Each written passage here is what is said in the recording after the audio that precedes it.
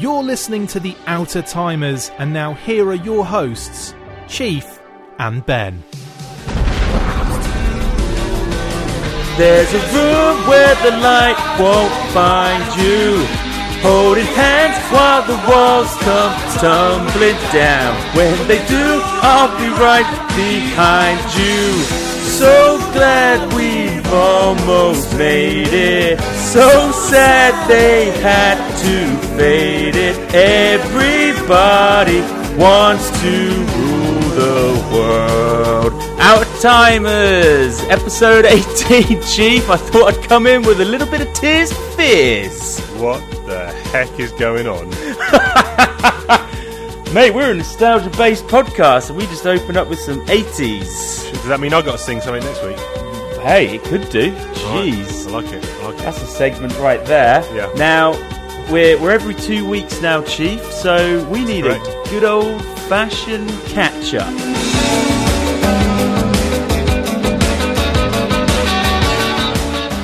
How you been? I've been good. Biggest thing to happen in my life was a little game called Animal Crossing New Horizons came out on the Nintendo Switch. It actually came out a while ago, and I was like almost scared to get it. I was like, I know that I'm going to like this. It's been in the media a lot of people playing it in lockdown. It's very tranquil, it's very relaxing. We got it. You kind of have to look after this island. So you all share the island in your family. So I'm playing, Phoenix is playing, Emma's playing. You each have a house, and you all kind of contribute to this lovely, peaceful island. Yeah, when I first got it, I was putting in some big hours. Right. Now I've kind of settled into maintenance mode, which is maybe an hour a day. But it's a lovely game. Do you have any experience? Did this come out? I think this came out on GameCube many years ago. I would say the first, maybe the DS. I remember a lot of kids playing it on the DS many years ago. Maybe even 15 years ago. I think I had this and a game called Harvest Moon as well. I think they're similar-ish. And I think... Too grindy. Yeah, I think that these are the type of games for me where they're fun for X amount of time, and then you just drop off and you never play it again. Well, yeah, you catch yourself grinding or I'm just fishing. It's all in like real time, so it's a new month, so there's loads of new fish to be caught, and but the thing is, if it wasn't so damn relaxing, it might not be that great, but it's just so lovely to play and to just mooch around your island and look after it. So, been playing a lot of that. Still reading Shadows of the Empire. That took a bit of a hit due to Animal Crossing. Of course. I struggle at night time, like in bed. As soon as I read, I'm asleep. We're talking not even a paragraph. What? And you just thought the book just falls out your hand? Yeah, it just goes. I mean, I guess that's quite nice, but that's actually one thing I wanted to talk to you about, because I feel like I want to try and extend your bedtime. Okay. I feel like you're on an early bedtime. You're on like 10 o'clock? 10:30. Unnecessary. I mean, you look like a man that can function on... What do you need? I don't know. The kid gets up at circa 6 a.m. every day. Okay. So what, you want 8? I want 8, yeah. You think 8? I should try and push myself to 7? Well, no, because I'm not saying that you complain. I'm just saying that you're a man with a lot of hobbies. Well, that is one thing that's grinding me down. I've got too many. Okay, too many. But what I'm saying is, maybe going to bed at midnight or 1 or something, you could fit more stuff in. No? Yeah, you're not wrong. What have you been up to, buddy? I've been going down the Scalextric rabbit hole, as you know, offline we've been chatting. I think we mentioned it last time out, and we might have to deep dive on that at some point during this recording. I've been getting a lot of photos, and it's like they're coming in fast, and I'm like, it's like being inside your head, and it's unraveling. And there's been meltdowns. There's been just track turning up by the box. I mean, I made a little Scalextric video, and that seemed to resonate. Yep. So what's happening is I am blaming you. Out of the pit stop, it'll blow your mind. There's more to Scalextric when it's racing time. There's cars with brake lights, chicanes that flash. This humpback bridge is wild, change over track. Scalextric, Scalextric, Scalextric's the winner. There's more cars, buildings, hazards to crack.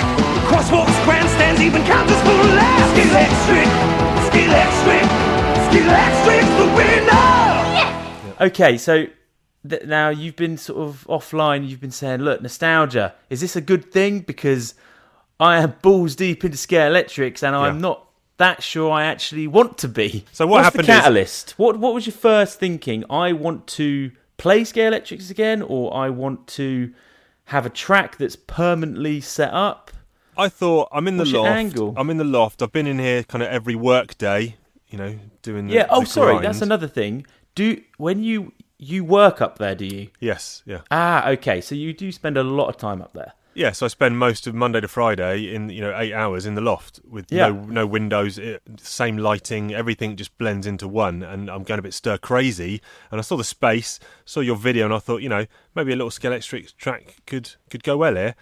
And did some research, like I said, I think on the last episode, Carrera or Scalextrics, and I went for Scalextric, I should say, as many people pronounce it wrong.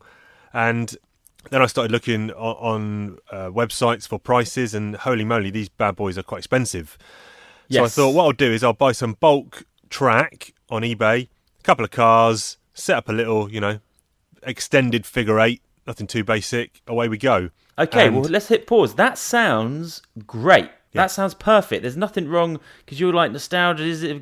At the moment, I feel like that's a very sensible thing. Sounds like fun. Yeah, that didn't happen. No. Okay, what did happen? Because, as with most hobbies, the Chief does not like to do anything by halves. So, that doesn't sound like it was done by halves, but okay. No, so the first bulk track I bought was £57, and it was 44 pieces of track. Okay, which sounds a lot. Yeah, with controllers and power-based controllers. Yeah. Okay, so everything to have some fun. Yeah, and then I bought a car. I bought a Metro MG 6R4. This is a car not made by Scalextric. It's a car by a company called MSC. Now, Chief. Yeah. Wait, sorry, MG Metro. Yes. Yeah. Yep, that was my first car. Was it? That was my first car. I used to call it Red 5. Yeah. What a great car.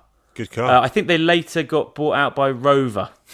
Correct. And I bought this. This is a new car, but it is a 1985 rally model. Yes.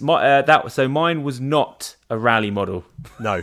Well, it was road-based. Yes. But it was probably similar year. Similar spec-ish, yeah.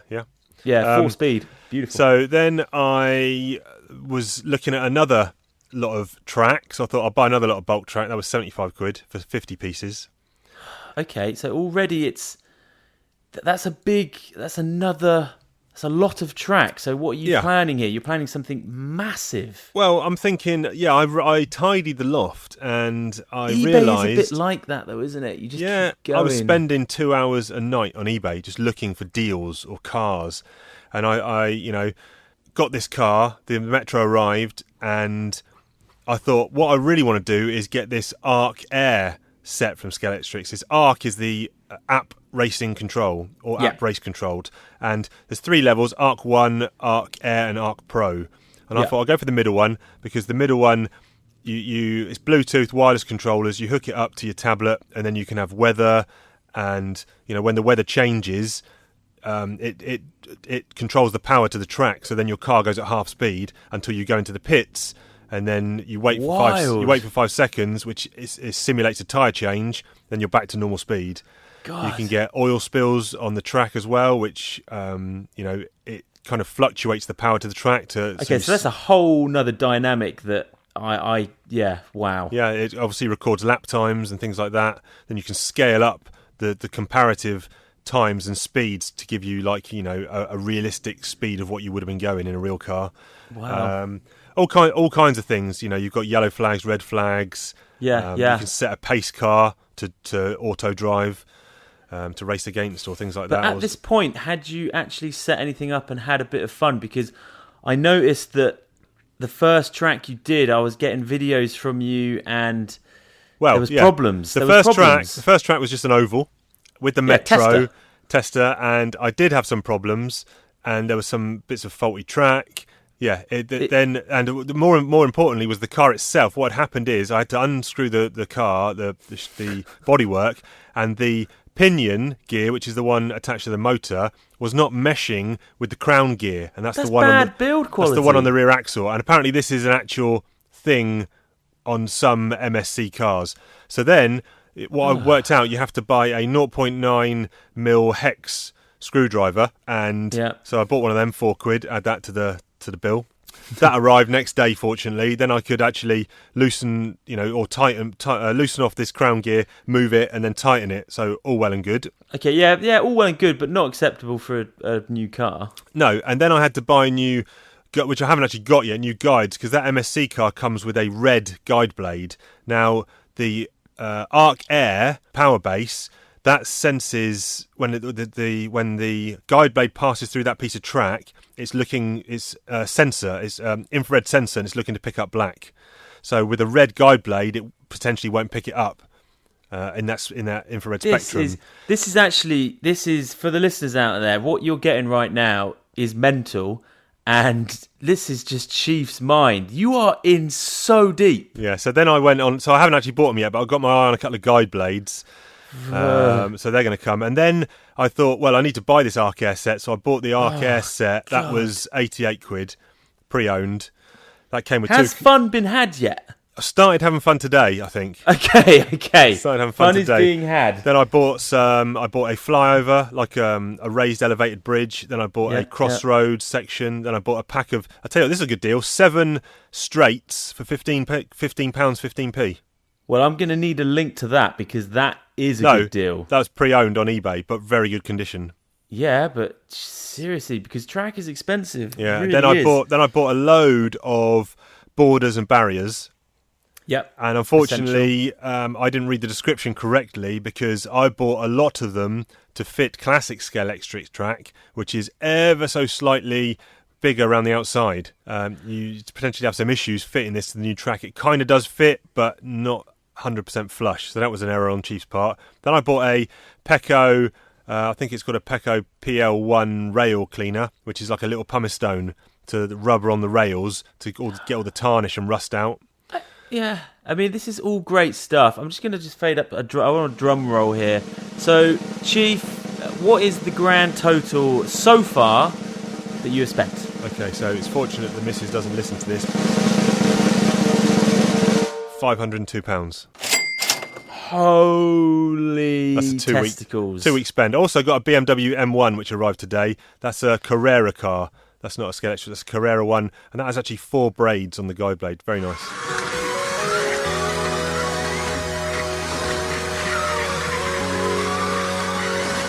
So, do you feel like you've quenched, the thirst? There will be no more buying of track or accessories. I will just keep my eye out for a car every now and again. Cars. Yeah. Well, that's cool. So it's a permanent track for sure then? Yes. Permanent fixture in the loft? At the moment, yeah. Yeah. Well, I mean, what do you think made you want to go down this insane nostalgia trip? Because you did keep texting me. You were like, now I'm not convinced, Ben. I think nostalgia could be bad. And I was like, well, I think self-control... Yeah, that's the thing. Lack of self-control might be bad. That's the thing, exactly that, lack of self-control. I think I'd seen your cool video, I was thinking about it, I was looking on eBay, I whipped out some old catalogues, and I think it was the catalogues that ultimately sent me down the purchasing route. eBay is a bit like that. It can be quite dangerous. Just on a much smaller scale, we got this coffee table, and it's got a glass lid on the top, and the inside is hollow, and it's filled with like Barbies and stuff, and it's from Emma's work. We've kind of inherited it. So I sanded it down and I painted it white, and then I was like, this would be quite cool if I put some of our boxed Power of the Force toys in. Yep. It might look quite nice. And then I was like, I quite like the look of this, and I was like, I really want a Turtles boxed action figure, and I want a Stranger Things, and then I want a He-Man, and yeah, I have spent some nights on eBay and I'm like, jeez, it's. But you haven't actually done the purchasing yet. You've no, managed but to I've restrain. bidded on. No, I in my head I've got a list of like at least 8 kind of boxed action figures that I want. Yeah, and I think the other thing, like you said, the danger of eBay. This happened to me a couple of times. Well, 3 or 4 times. I was the high bidder on stuff, and then I got sniped on like 1 second, and that kind of sets you off. That's like red rag. So the next time I'm like, right, well, I'm going to bid on all this stuff, and I'm definitely not going to lose this. And then you suddenly end up buying stuff that maybe you didn't need or whatever. But yeah. Well, I'd love to. I want to get some feedback from the listeners, because I know that Scalextric is very much a UK thing, nostalgia-wise. Obviously, I know that slot car racing is kind of big, but I'm just not convinced that Scalextric is as big as maybe we once thought it was. Yeah. I think for a time, sort of, we got our first track, I think it was Christmas 89 or Christmas 1990, and Gav got the Le Mans, there was the biggest track they did, Le Mans 24 Hour, and it was the second kind of version of it. It was Is that the one with the gold and the silver Porsche? Porsche and a Merc. I think it was a Mercedes and a Porsche, and the previous edition was 2 911s.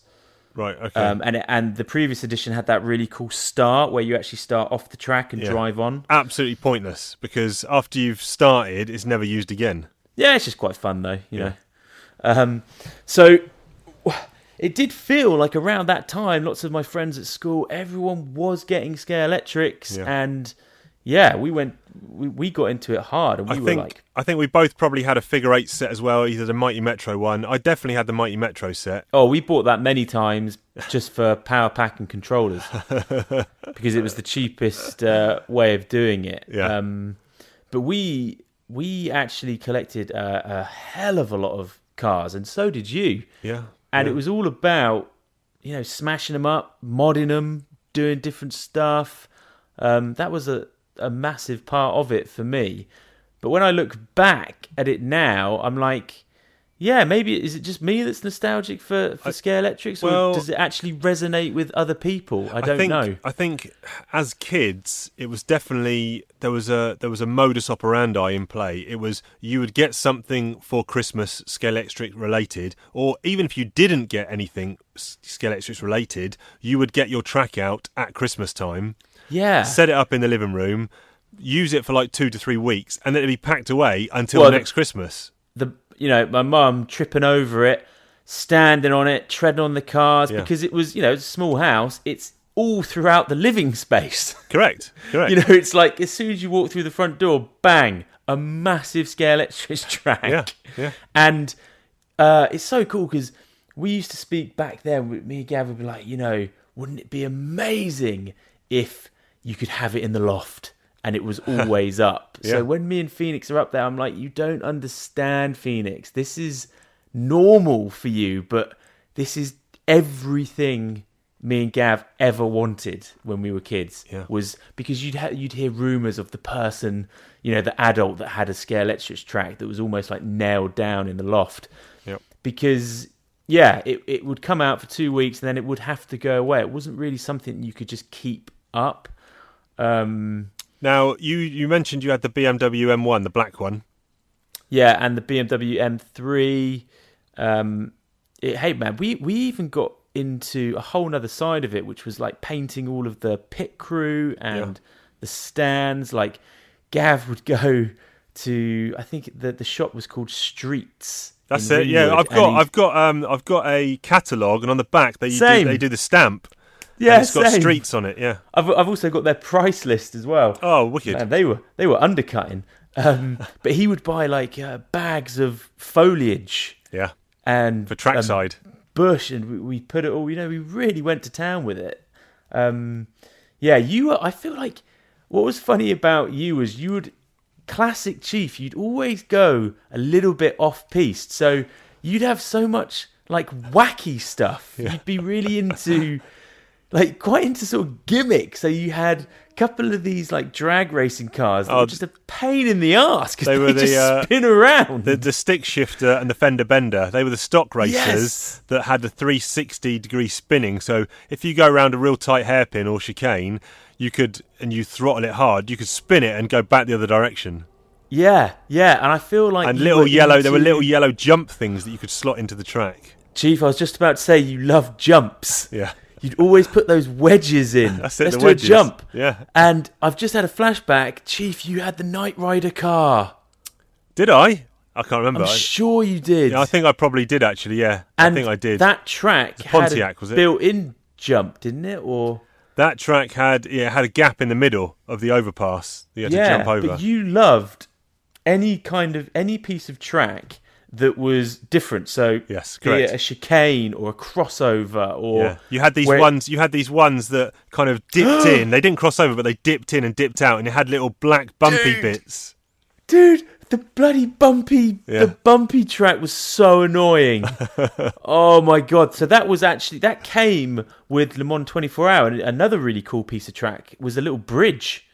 Yeah, the humpback bridge. Fixed bridge, very clever piece of track because it wasn't warped or anything. Yeah. You had the Dunlop bridge as well, didn't you? The foot bridge. Yeah, still got it. Have you? Nice. Still got it set up, and we also had an electronic start bridge. Don't know if you remember that. You'd hit the button at the top and you'd get all the lights going from the outside. Yeah. The one I really wanted, I never had, or I don't think I had it anyway. Goodwood chicane. Not the Goodwood chicane. There was one called Pole Position. It was a start piece. Pole Position. It was a start piece where you put your cars on and there's a switch and it locks them, stops them from going. The rear wheels fit into little roller sections. Yes! You drip oil in. Drip oil! And then you rev the thing. The tyres spin on it, heats it, and this oil smoke comes out. And then you flick the red button and they zoom away. But we had that, or you had that, because I can smell it. Yeah. I can smell it now, Chief. Yeah, all I smell, yeah. I can just, that is nostalgia. See, nostalgia's a great thing, because I'm getting the feels. Yeah, and you got the feels for not having to spend 500 quid. Now, do you remember, I think back in the day, the old track extensions that would give the corners a little bit more track, you'd put these little bloody cones in. Yeah. You'd push them in. Yeah, they had little pinhole, little yellow cones, wasn't it? But they would do mega damage to the cars because you'd swing out and you just stack it into those and flip out. Yeah. Also, those little clip-on barriers, like the red and white ones. I really like those and I miss them, and I've looked and researched because I want to get them, but they're really expensive. Are they? Because I need some. On my track, you've seen it, I've got a couple of flyover sections or corners that go over the track, and where you can't put the new standard borders and barriers on, and I need some of them, but you're saying they're expensive. No, they are, with all of the really cool stickers and labelling. Me and Gav used to sit there at the dinner table, and it was like white, red, and yellow, I think. Yes, and you used to get flags, didn't you, that could go in the end? Yeah. We'd put all the flags in. It's another one of those things, Chief, that it just seems missing from damn kids today. It wasn't just Scalextric. There was so many layers to it, and so much of it was actually required patience and skill, and painting all the models, putting those flags in, really taking time on the track before you even started racing. Yeah, and also, like you say, 100%, because I remember so much time spent with the bodies off the cars, dicking around with axles. The workshop. And putting different tyres on. Oh my God, do you remember, you loved to go big tyres in the back, cutting out with a Stanley knife the wheel arches, because they're so goddamn big. Yeah, I remember. It was a Mini or a Beetle it was a Metro. It was a Metro, and I turned it into like a pickup truck. So I chopped the back of the car off and cut open the wheel arches. Yeah. So and I used some matchsticks to form like a frame at the back of the pickup truck. I remember. Awful car to race, but the hours spent building, it was brilliant. Yeah, we were big on endurance as well. We'd do hours of racing. Now, did we have a rule? Where you come off? You stop. Right. You have, I think so, and that makes complete sense. Otherwise, it doesn't really work. Yeah. And usually, because I was the chump and the young one, the beanster, I'd be the chump had to go and put the cars on. Right. What, me and Gav would race? Never get a go. Not a Chief and Gavver in the house. I've got nothing. I have to play by myself. Nothing, leaves nothing, yeah. I have to play by myself when you guys got bored. I'll tell you the car I always wanted. It was the Audi Quattro, four-wheel drive. Yes. I think it was one of the first four-wheel drive ones. No, Chief. I tell you, it was cogged. It was a cogged four-wheel drive. Right. As in, we had the RS. Oh, it had a long axle going all the way from the back to the front. Yeah, man. It was full on. Now, Red Dog had it, and it was big bucks. Or drivetrain, sorry, not axle. Me and Gav had the Ford. It's a weird car. Is it the RS 100? Oh, the RS 200. 200, and that was a rubber band four-wheel drive. Okay, that's what my Metro is, rubber band four-wheel drive. Yeah, which is fine, but why? Wait, hang on. The Metro. Why is that four-wheel drive? I don't know. It shouldn't be. No, it shouldn't be. But yeah. Anyway, it doesn't make any difference to me, to be honest. I can't. No, discern and then any back difference. in the day, it was right when we were getting into Scalextrics. I tell you what, Chief, if you're not into Scalextrics, this is the wrong pod for you. But I think we were just getting into it when they had this new thing out called magnetraction. Yeah, I had a Lambo. Yeah, probably one of the first. So it was kind of, it would suck the chassis down to the track. Yes. And would allow for, not much sort of sliding because the magnet was fully exposed back then. It was just... Yeah. And I think we took them out, didn't we? Oh, we would scratch them out. Yeah. And the Lambo, ironically, was undrivable without the magnet. Too fast. It's mental. Yeah, that's right. But nowadays, as you'll attest to, because you've got magnet traction cars, they've hugged the magnet a little bit up into the chassis a bit more. Yeah, with plastic over the top. And you can remove it if you want to. But what I find is the two cars I've got that have got magnet traction, they still slide and they still come off. They slide all over the place. So, yeah, but no need. There's a lot of pro racing leagues that have non-magnet racing still. Which really? You need the control of the king. But also what I've noticed now, you can get different cog settings for the cars. So as standard, it's a 9-tooth on the pinion gear, and then it's a 27, I think, on the rear axle gear. Which is as a standard. But you can actually buy 23s on the rear or 30s or 8s on the pinion just to give you either better acceleration but lower top speed or higher top speed but poor acceleration. No joke, guys. We were doing endurance races where we would actually have to stop and change tyres out of necessity. It was like a 100-lap race, wasn't it, or something? Yeah, crazy. And we had the old school lap counter, the red base with the white and black kind of tick counters. Yeah. I mean, putting some fresh Goodyears on was fantastic. We used to have like stacks of, because a lot of the old school cars had like ribbed tyres. Correct. Remember? Yes. And they also had the engine was exposed, but you could actually see it spinning. Yep. Like all of the wiring and stuff. All the wire wrapped around it. Yeah. Yeah. I tell you what, I never really got into. Although I think we had one. Formula One? The Formula One aspect of it never interested me. They looked very delicate, very quick, obviously, but it didn't appeal to me. Did it appeal to you? No, and I've been an F1 fan for like 30 years, and even that never wanted to race those cars on a track. They were expensive, and I think, like you say, a fear of damaging them maybe, or more likely, we had, 99% rally cars. 99% rally cars, and in my head, it didn't make sense for an F1 car to race a rally car. That's true, yeah, so you needed two. So we had a few Formula 3 or 2. Yeah, like the little burner single-seater ones, yeah. Yeah, but we did eventually get the Benetton one, which is that like green, blue. Nice colour scheme, nice deco on that. Yeah, but I remember the Senna one, the Marlboro, that was really iconic. Nice looking car, but yeah. Yeah, very cool looking. If you like cigarette packs, I guess.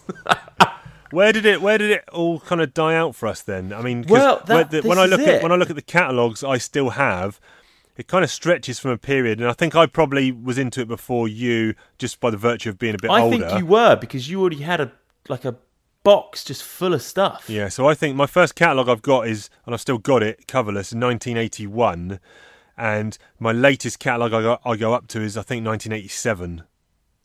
But I'm sure we were still racing after that, and maybe I just wasn't getting catalogues. No, you were, because I've got some catalogues here that are like 1991, and it is chock full of all the feels and cars that we were racing. Yeah, but that was probably the tail end of it. It's funny to think that me and Gav packed up that Le Mans track, and we probably didn't know that would be the last time it ever came out again. Yeah. Interestingly, I've got one of the cars, or two of the cars, that came with this Arc Air set, has got lights, rear and front lights. So later on, I'm going to try turning the lights off and running that round. Oh, it's so awesome. Right. Now, wait, and you also have brake lights, don't you? So extra lights that go on when you decelerate? Not sure. Because these new Arc Air controllers actually have a brake button on them. Yeah, you might get even more lightage. Yeah. Now, when did lights come out back in the day? I remember when we got into it. So the first track, I remember my friend Adster got it for Christmas, and it was the Escort Racing Night. Night Stages. Night Stages, Chief. Yeah. Well done, buddy. Because I had the XR3. Figure 8. I had the XR3i silver one, which had lights. Of course you did. Yeah. So again, we started getting into it when they started really. Well, as a company, I think they started sort of upping their game and trying to get it a bit more mainstream, probably. But so I left it, and then obviously had kids and stuff, and I was like, when do I unleash it? Talking to Gav, talking to Emma, and then Gav bought Phoenix a micro Scalextric. Okay, yeah. And what is that like? Any good? Not really. I mean, once you've had the real thing, it's tame, but it's fine. So I don't know what the catalyst was. I think it was when we moved down here and I had the loft. I was like, we've got to do it. It's now or never. Right. And it's been nice. I really enjoy it. It hasn't been like one of those things like what you were saying, where nostalgia can be bad, where it's like, I've ruined a memory there, right? Or it's been just as fun to go back to it, and now you're into it. It's actually kind of made me like, I want to look at some cars and stuff. And the cars they're doing now, in terms of like the detail level, they're pretty cool, aren't they? Very good. And I was surprised at the price. Like, I bought that M1 for £29.40, which I think is pretty good. I think that's pretty good, because I think if that was Scalextric, that's a 45 quidder. Yeah, but that's in a sale.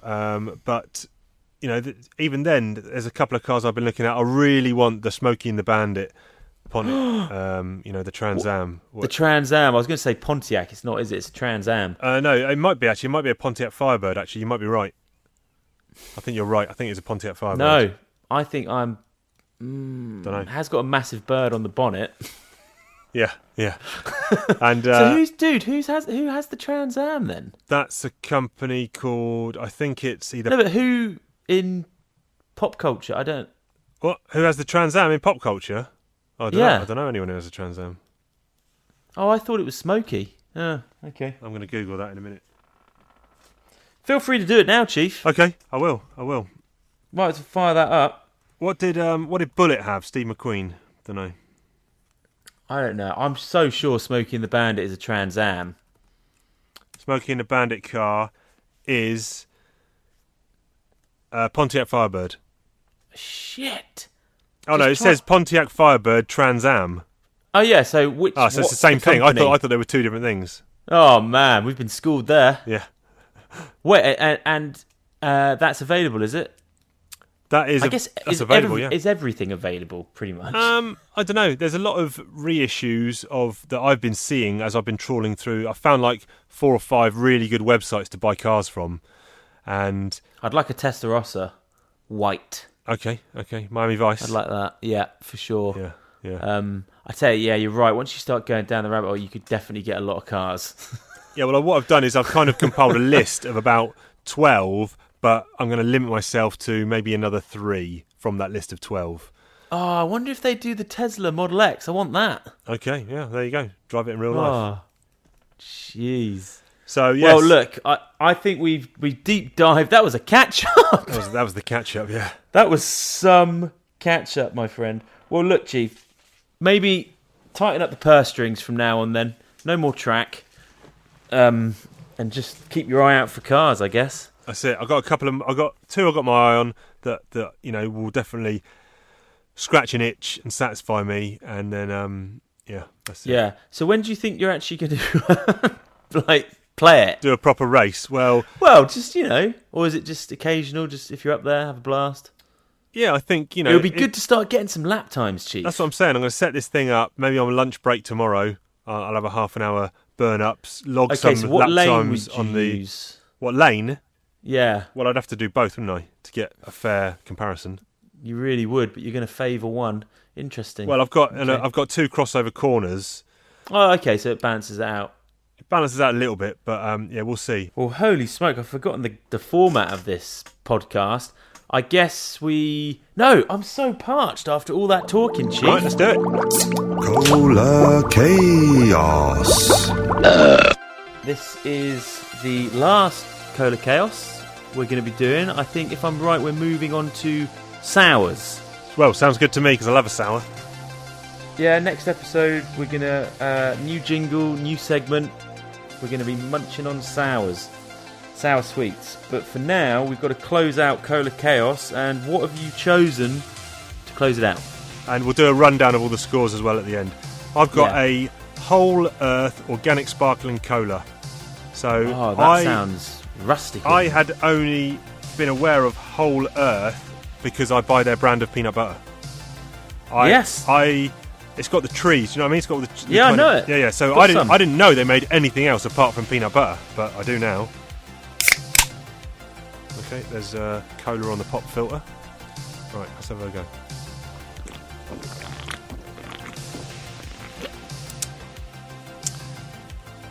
Organic, lightly carbonated cola flavoured drink. Really like that. It's got that kind of old-timey cola flavour, Yes, and that's what you're searching for in this chaos. Yeah, like old time. That's going to rank high. That could be a season closer. Could be a season closer topper. So, as in, you would actually buy that again? Well, no, because it's £1.49 a can. Oh! Because I got it from the international food shop, because I've never seen it anywhere else. But I'm sure you can get it cheaper. But I'm not buying any more of that £1.49 a can. No, I'm giving it a 9. Whoa! 9 fizz bangs. Okay. Guy, if you're still listening, I know it's your favourite part of the show. There you go. That's for you. Yeah, well, let's hope you also like sours. Otherwise, we're about to lose a listener. And we can't afford to lose listeners. Right, I am going to close this out with Pepsi. Next generation.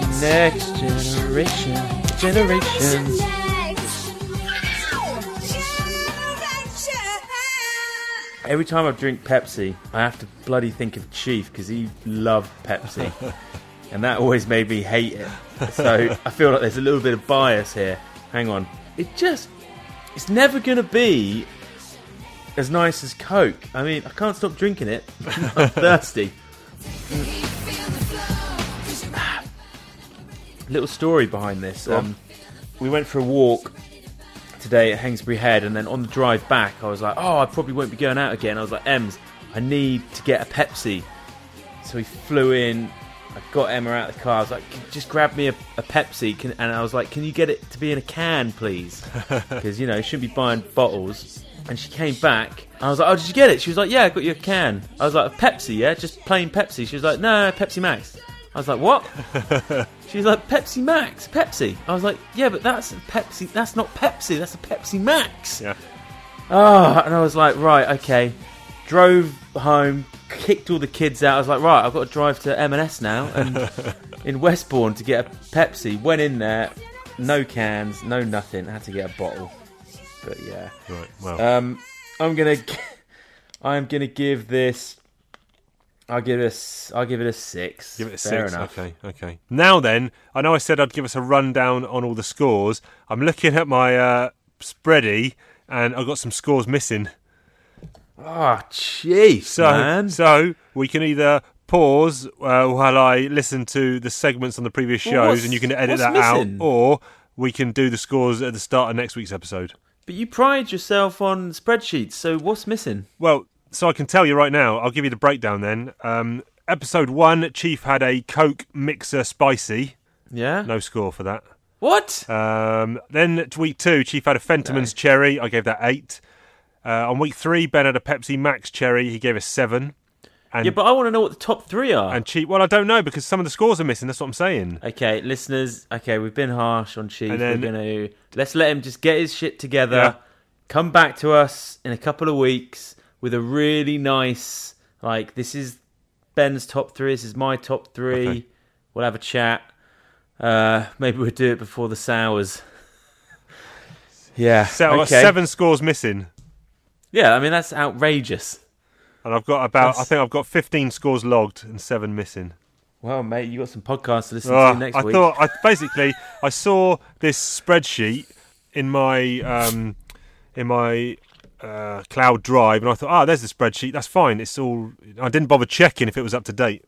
No, always check. Yeah. If your spreadsheet. Apologies, everyone. So I've enjoyed Cola Chaos. Yes, and I hope that Sour Chaos will come. There'll be something better than that. Yeah, is going to be just as much. Are you joining me on the sour extravaganza or not? Yeah, I'm bloody co-host. I want to join. Right, yeah, fair. I want to join. Chief, I've been watching some movies. Have you been watching some movies? Should we do Letterboxd? Let's do it. Let's go into Letterboxd. Started off with, I've got Once Upon a Time in Hollywood. Gave that 5 stars. Probably one of my favourite films in the last 10 years. Okay. I'll just list them out and then I'll go back. All right, yeah, sure. Then I did Jojo Rabbit, 3 stars. Then I did Brexit, Uncivil War, which is... I think it started off being like a Channel 4 film, but it's on Netflix now. Right. 2.5 stars. Yep. Then I did Under Siege because you watched that and you said it was really good. Yep. Gave that 3 stars. Then I did Beastie Boys Story, which is an exclusive on Apple TV. Okay. Spike Jonze, absolutely amazing. Really? Oh my god. Okay. So good. Just really interestingly done. Then I did some Wes Anderson. I did the Darjeeling Limited, and I did the Grand Budapest Hotel because I bought a Wes Anderson 3-pack for like £8 on iTunes. What's the third one? Fantastic Mr. Fox. Okay. Which is a good film. I just want to talk a little bit about Once Upon a Time in Hollywood. I take it you haven't seen that. It's got a hell of a runtime. Yeah, I have seen it, yeah. Oh, when did you see it? Must have been before we started this podcast. Yeah. Did you see it at the cinema? I did not see it at the cinema, no. Cool. Well, did you like it? I guess you can't remember because you don't have a memory. Correct. I did like it, yeah. But I can't tell you, I wouldn't be able to star it right now. Also, I want to talk a little bit about Jojo Rabbit, and do you know anything about that film? No. Directed by Taika Waititi, who is a really talented, cool New Zealand guy. He's a Kiwi. He did Thor, did he? He did Thor Ragnarok, yeah, and he did that vampire film. What is it? What lurks behind the shadows? Okay. And he's done something else as well. Yeah, he did an episode of The Mandalorian. Okay. He's pretty cool. So it's about a kind of Hitler youth kid that has an imaginary friend that is Hitler. It's kind of played for laughs initially, but then gets quite sort of serious. It's quite funny. I'm interested to see what you'd think of it. So if you can watch it, give it a go. I think I have seen one of his movies. I'm just looking now. Eagle and the Shark. Yes. Yeah, which is the Flight of the Conchords dudes. Yeah. Okay.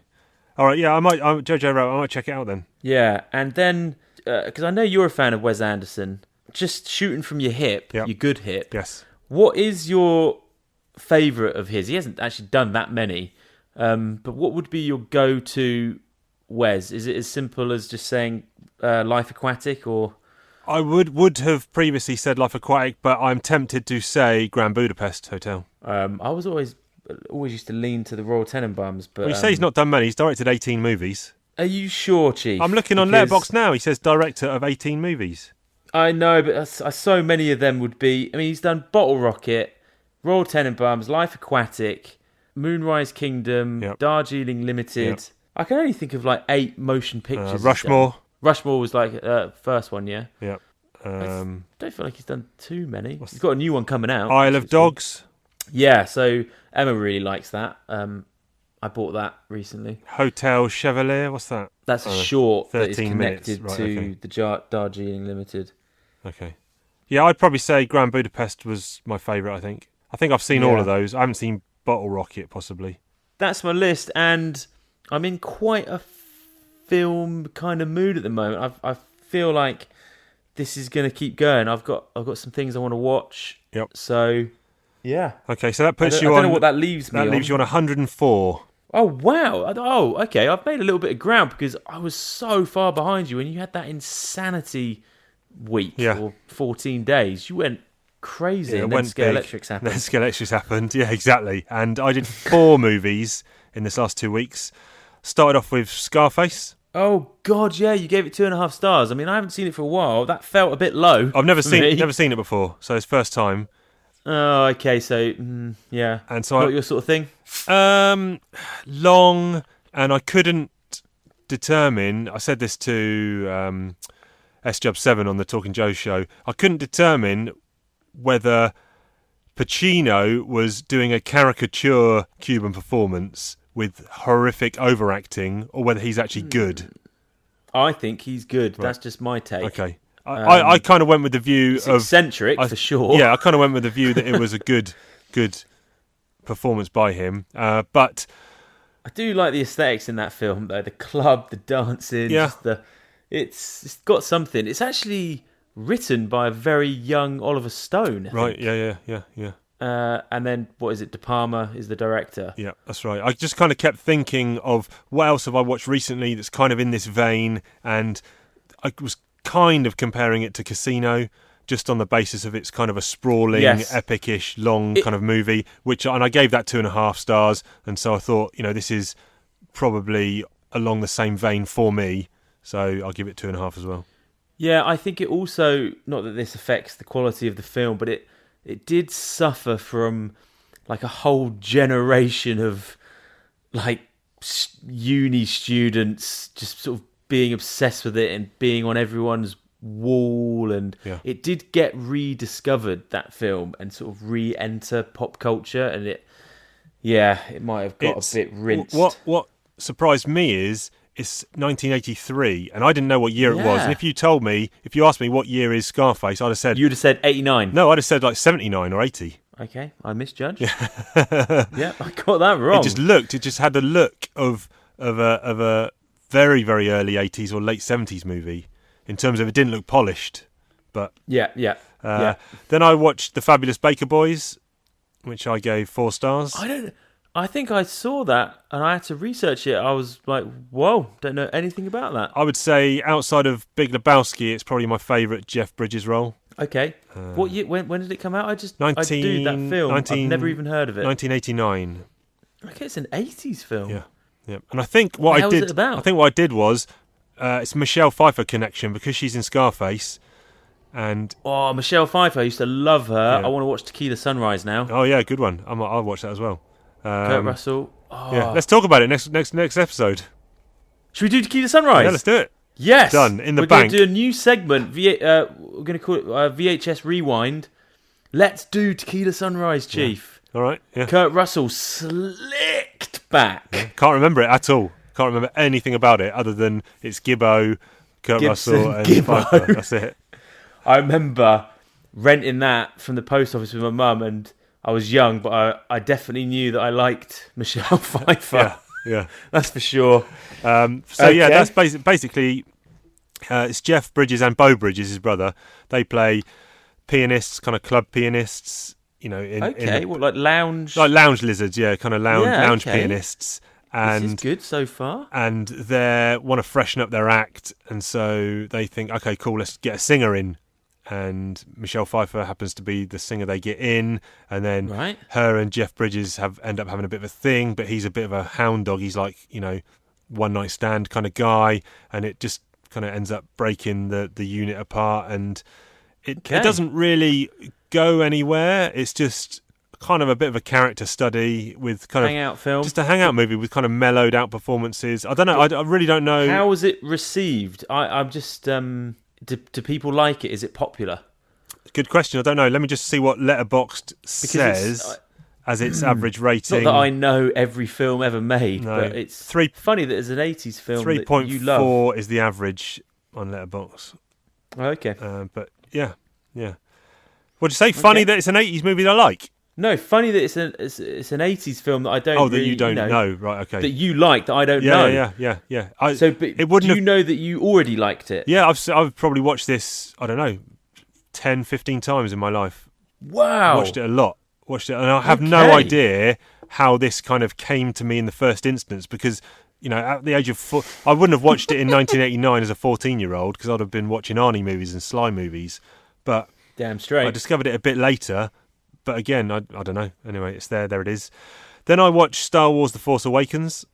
Oh, red 5. Can you see red 6? Jeez. 3 stars. He's done it. Okay, 3 stars. Talk me through it, Chief. I decided to watch the sequel trilogy, and I'm not looking forward to Last Jedi. But Chief, honestly, don't do it. You're saying don't do it. It's too soon. It'll just make me angry. I know it's been 3 years, but still too soon. I've seen it. I saw it twice. I saw it at the cinema, and I've seen it once when it came out on home release. I saw it twice. Also, I saw it at the cinema, and then I saw it the next day at the cinema with Phoenix. Unlucky twice. Yeah, it was bad, and I have not seen it since. Okay, but I'm going to do it. But this first one, I thought it's kind of an inoffensive, 3-star movie. It's not doing anything wrong, other than it actually made me angry more. Because of the way that Han Solo was dispatched. Now, okay, fine, it makes for good. I don't want to say good storytelling, but it makes for a good talking point that Kylo Ren, his son, kills him. It's like an oh my god moment. But on reflection, that makes Kylo Ren probably the most evil person in the galaxy. So any form of redemption that he gets in Episode 9 is completely unwarranted. And I said to you at the time of this movie coming out, there's only one satisfying conclusion for this whole saga, and that is Chewie killing Kylo Ren. And you just laughed at me and said, you idiot, that is, of course, never ever going to happen. And of course, deep down, I knew it wasn't going to happen. But for me, that was the only satisfying way the whole saga could end. I was fully on board with this film when it came out, and that's mainly because Episode 8 and 9 hadn't been made yet, so there was just this. It was still full of possibilities, and I thought that's not bad. They're onto something. The characters are good, and now I think I used to watch Force Awakens loads. I could quite easily watch it again and again and again, but now I don't have any interest because I don't know if I can look at it in a vacuum. There's too much other stuff going on that I know about that has tainted that film. Yeah, fair. And it's a shame because, oh man, I was so hyped. I loved all the trailers. There's one, I don't like the Rathtar scene. And I think if you're going to reintroduce Han Solo, I feel, is that really the best thing you could have had him doing? I don't mind that, actually. I don't mind that. No, I like the shot of him coming into the Falcon, and I like some of the dialogue he has, but visually you've put him in a very heavy CG type scene. I just like no, I don't really mind that. And like you said, when he comes into the Falcon, and that bit when is it Rey who says you knew, or Finn, I can't remember who it is, says you knew Luke Skywalker, and he kind of pauses and the soundtrack changes, and he kind of says, yeah, I knew Luke. And that's goosebumps. Even when I watched it the other day, that gave me goosebumps, and that actually made me more angry again. Other than the two biggest points were Han Solo being killed by his son.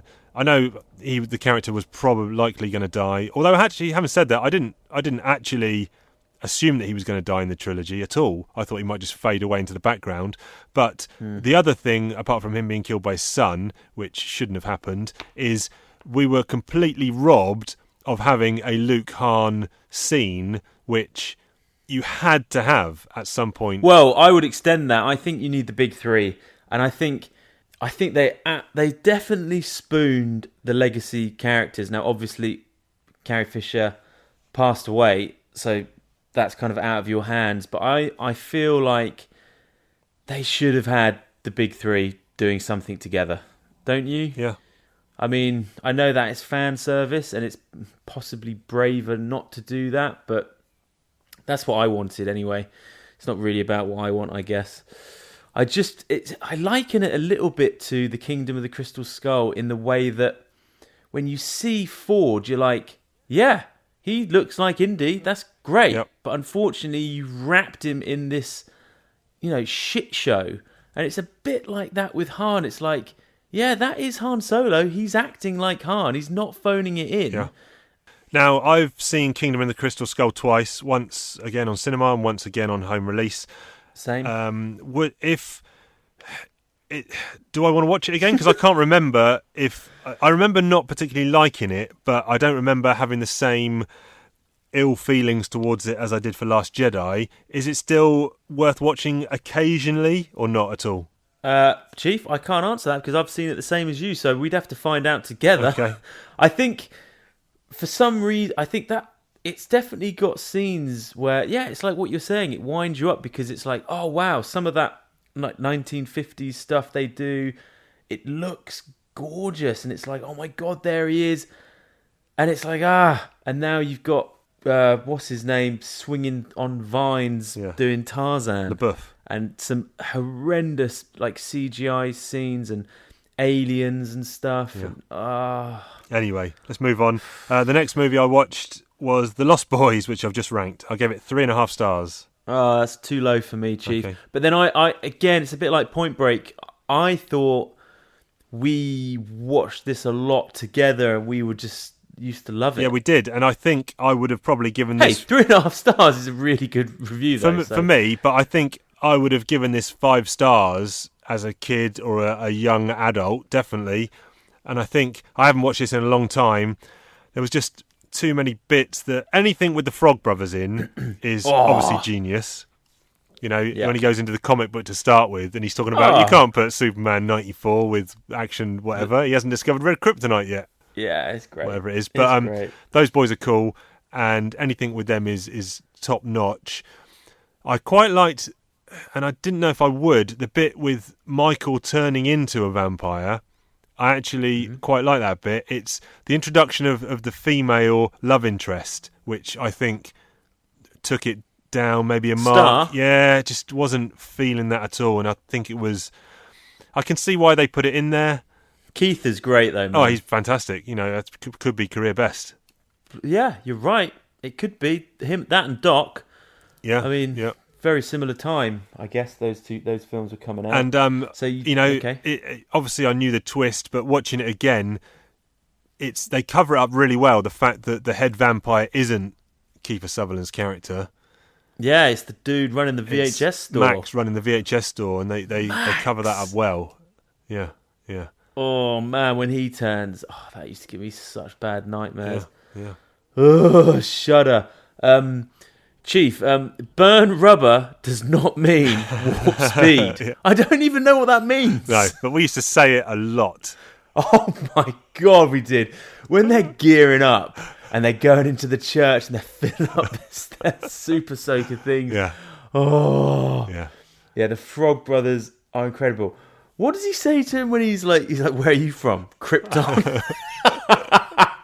Phoenix, actually. Yeah. Lucky me. I moved here. They look so young, those guys, don't they? It's crazy.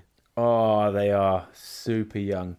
Yeah, I don't know if you know about all of the kind of sequels that film spawned at a much later date. I looked, actually. There's a couple, isn't there? Lost Tribe, and I think Feldman even did one about, 10 years ago or something.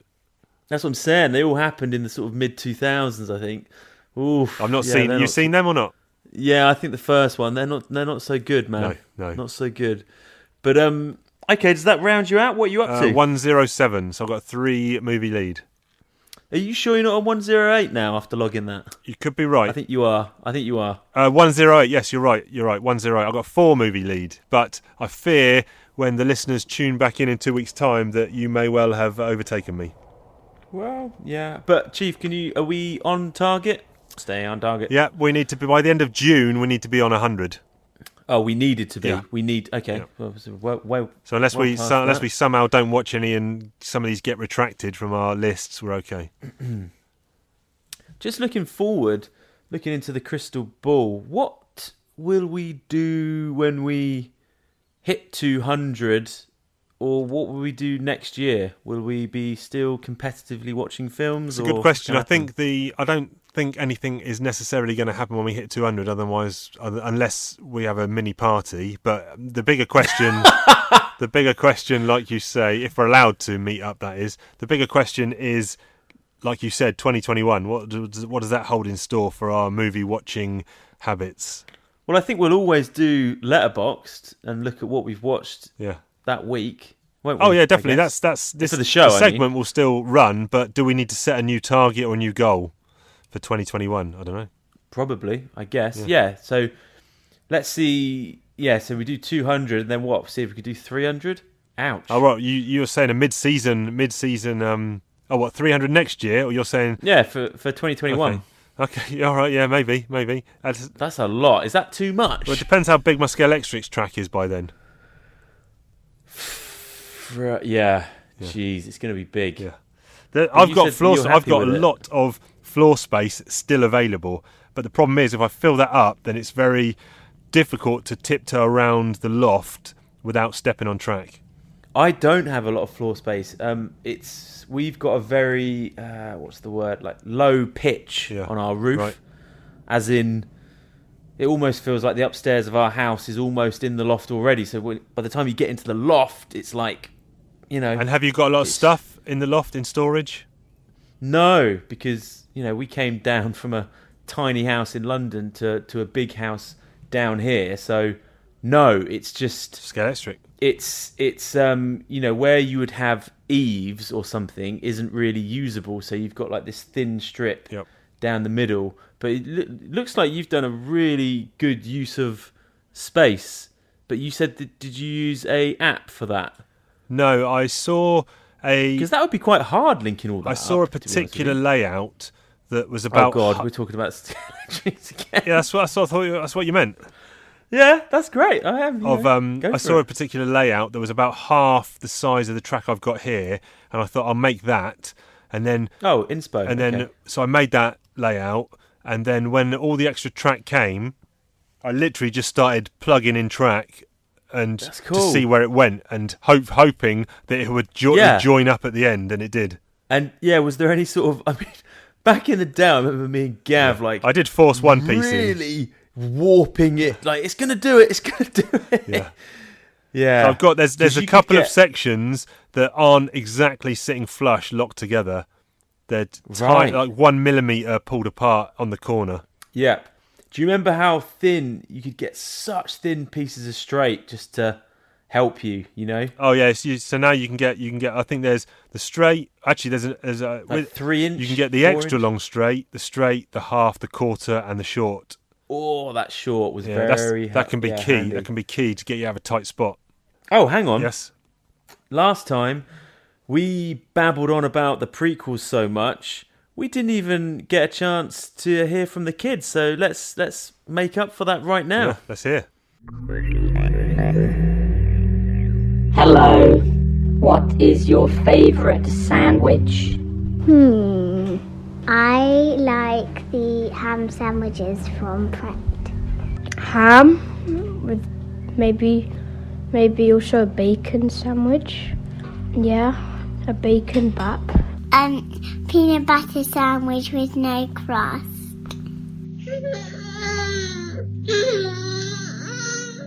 Thank you. Wow. There we go. Wow. Yeah, Scout is. I think he's almost talking. Okay, early starter. Seriously, he's advanced. Yeah. He's 3 months now. How's he doing? Oh man, he's chunked up. It's such a great phase. I prefer this when they're like newborns. I'm too worried about them. They're too random. Yeah. But now he's just robust. Yeah.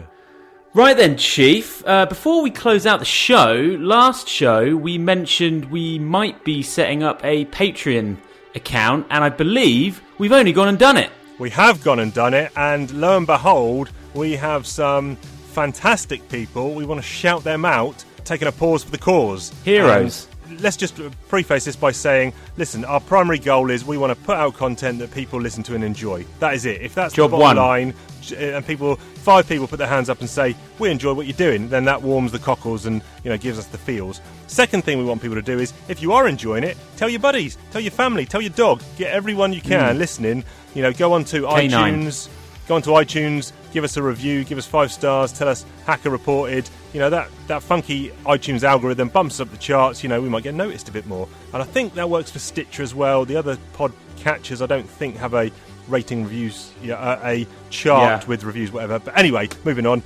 Then that's all we really want. But if you've got a few bucks extra spare and you want to chuck it our way, then like Ben said, you are the heroes, you are the legends. You keep the lights on, you keep the show going, because it's not free. We've got to pay $30 a month for our podcasting platform host. So, every little helps. And there's a couple of tiers up there. There's a tip your hat, thank you tier, but there's also a bonus content tier where we will be dishing out extra content for you. And we do want to give a shout out to 5 people, and that is Sam, Matt, Peter, Phil, Joel. They're the first 5, the famous 5. Yes. And first 5 patrons. Thank you for them, and they are doing the Lord's work and helping us out here, so thanks to that. And, it's easy. If you want to be like those 5 heroes, those legends that we just mentioned, you can do it. You can go to patreon.com/The Outta Timers, and you'll find all the information there, a little bit about us, what our goals are, and the tiers available. So, yes. Yeah. Now, also, when you support us on Patreon, you get access to the Discord server, which is a really cool app that we're all on, and there's some good bants that started on in that app already, Chief. I think that's a big part of it. And also, if you subscribe to the $5 tier, you're going to get Nostalgia Nights, which is a monthly exclusive show, and it's kind of like a lounge atmosphere. Put your slippers on, pour yourself a nice slow gin, and every month is going to be different. Like one month we could just be talking about a specific topic that maybe you guys have brought up in the Discord server that we could do, or we might do a film commentary. We want you to be a part of that show, so Exactly, like you said, get on that Discord server. We'll float some ideas, get the feels from what people want, and like Ben said, it's a group effort here. It's get on that Outta Timers fan club, if you will, and join the party. And also, we might even get some special guests on. You're not just going to get that Nostalgia Nights once a month bonus content. We're going to try, if we can, to chuck even more stuff your way. So stay tuned for that. Do you want to close this out? Where can the people find us? People can find us in the usual places. That's the Outta Timers on Twitter and Instagram. We've also got the Outta Timers Facebook page now as well, posting up some stuff on there. And what about yourself? Where can the good folks find you? Ben Flying Retro, trying to make content on Instagram again. Takes me a while. I actually thought I might do a little video, a little IGTV about some of the books that inspired me to get into nostalgia, so look out for that. Alright, good stuff. You can find me on Chiefy2Shoes, that's Chief with a Y, number 2 shoes, in most of the places that people do social media stuff. And I guess we will see everyone in 2 weeks, Chief. That's right, we've been the Outta Timers. And we are out of time. Laters.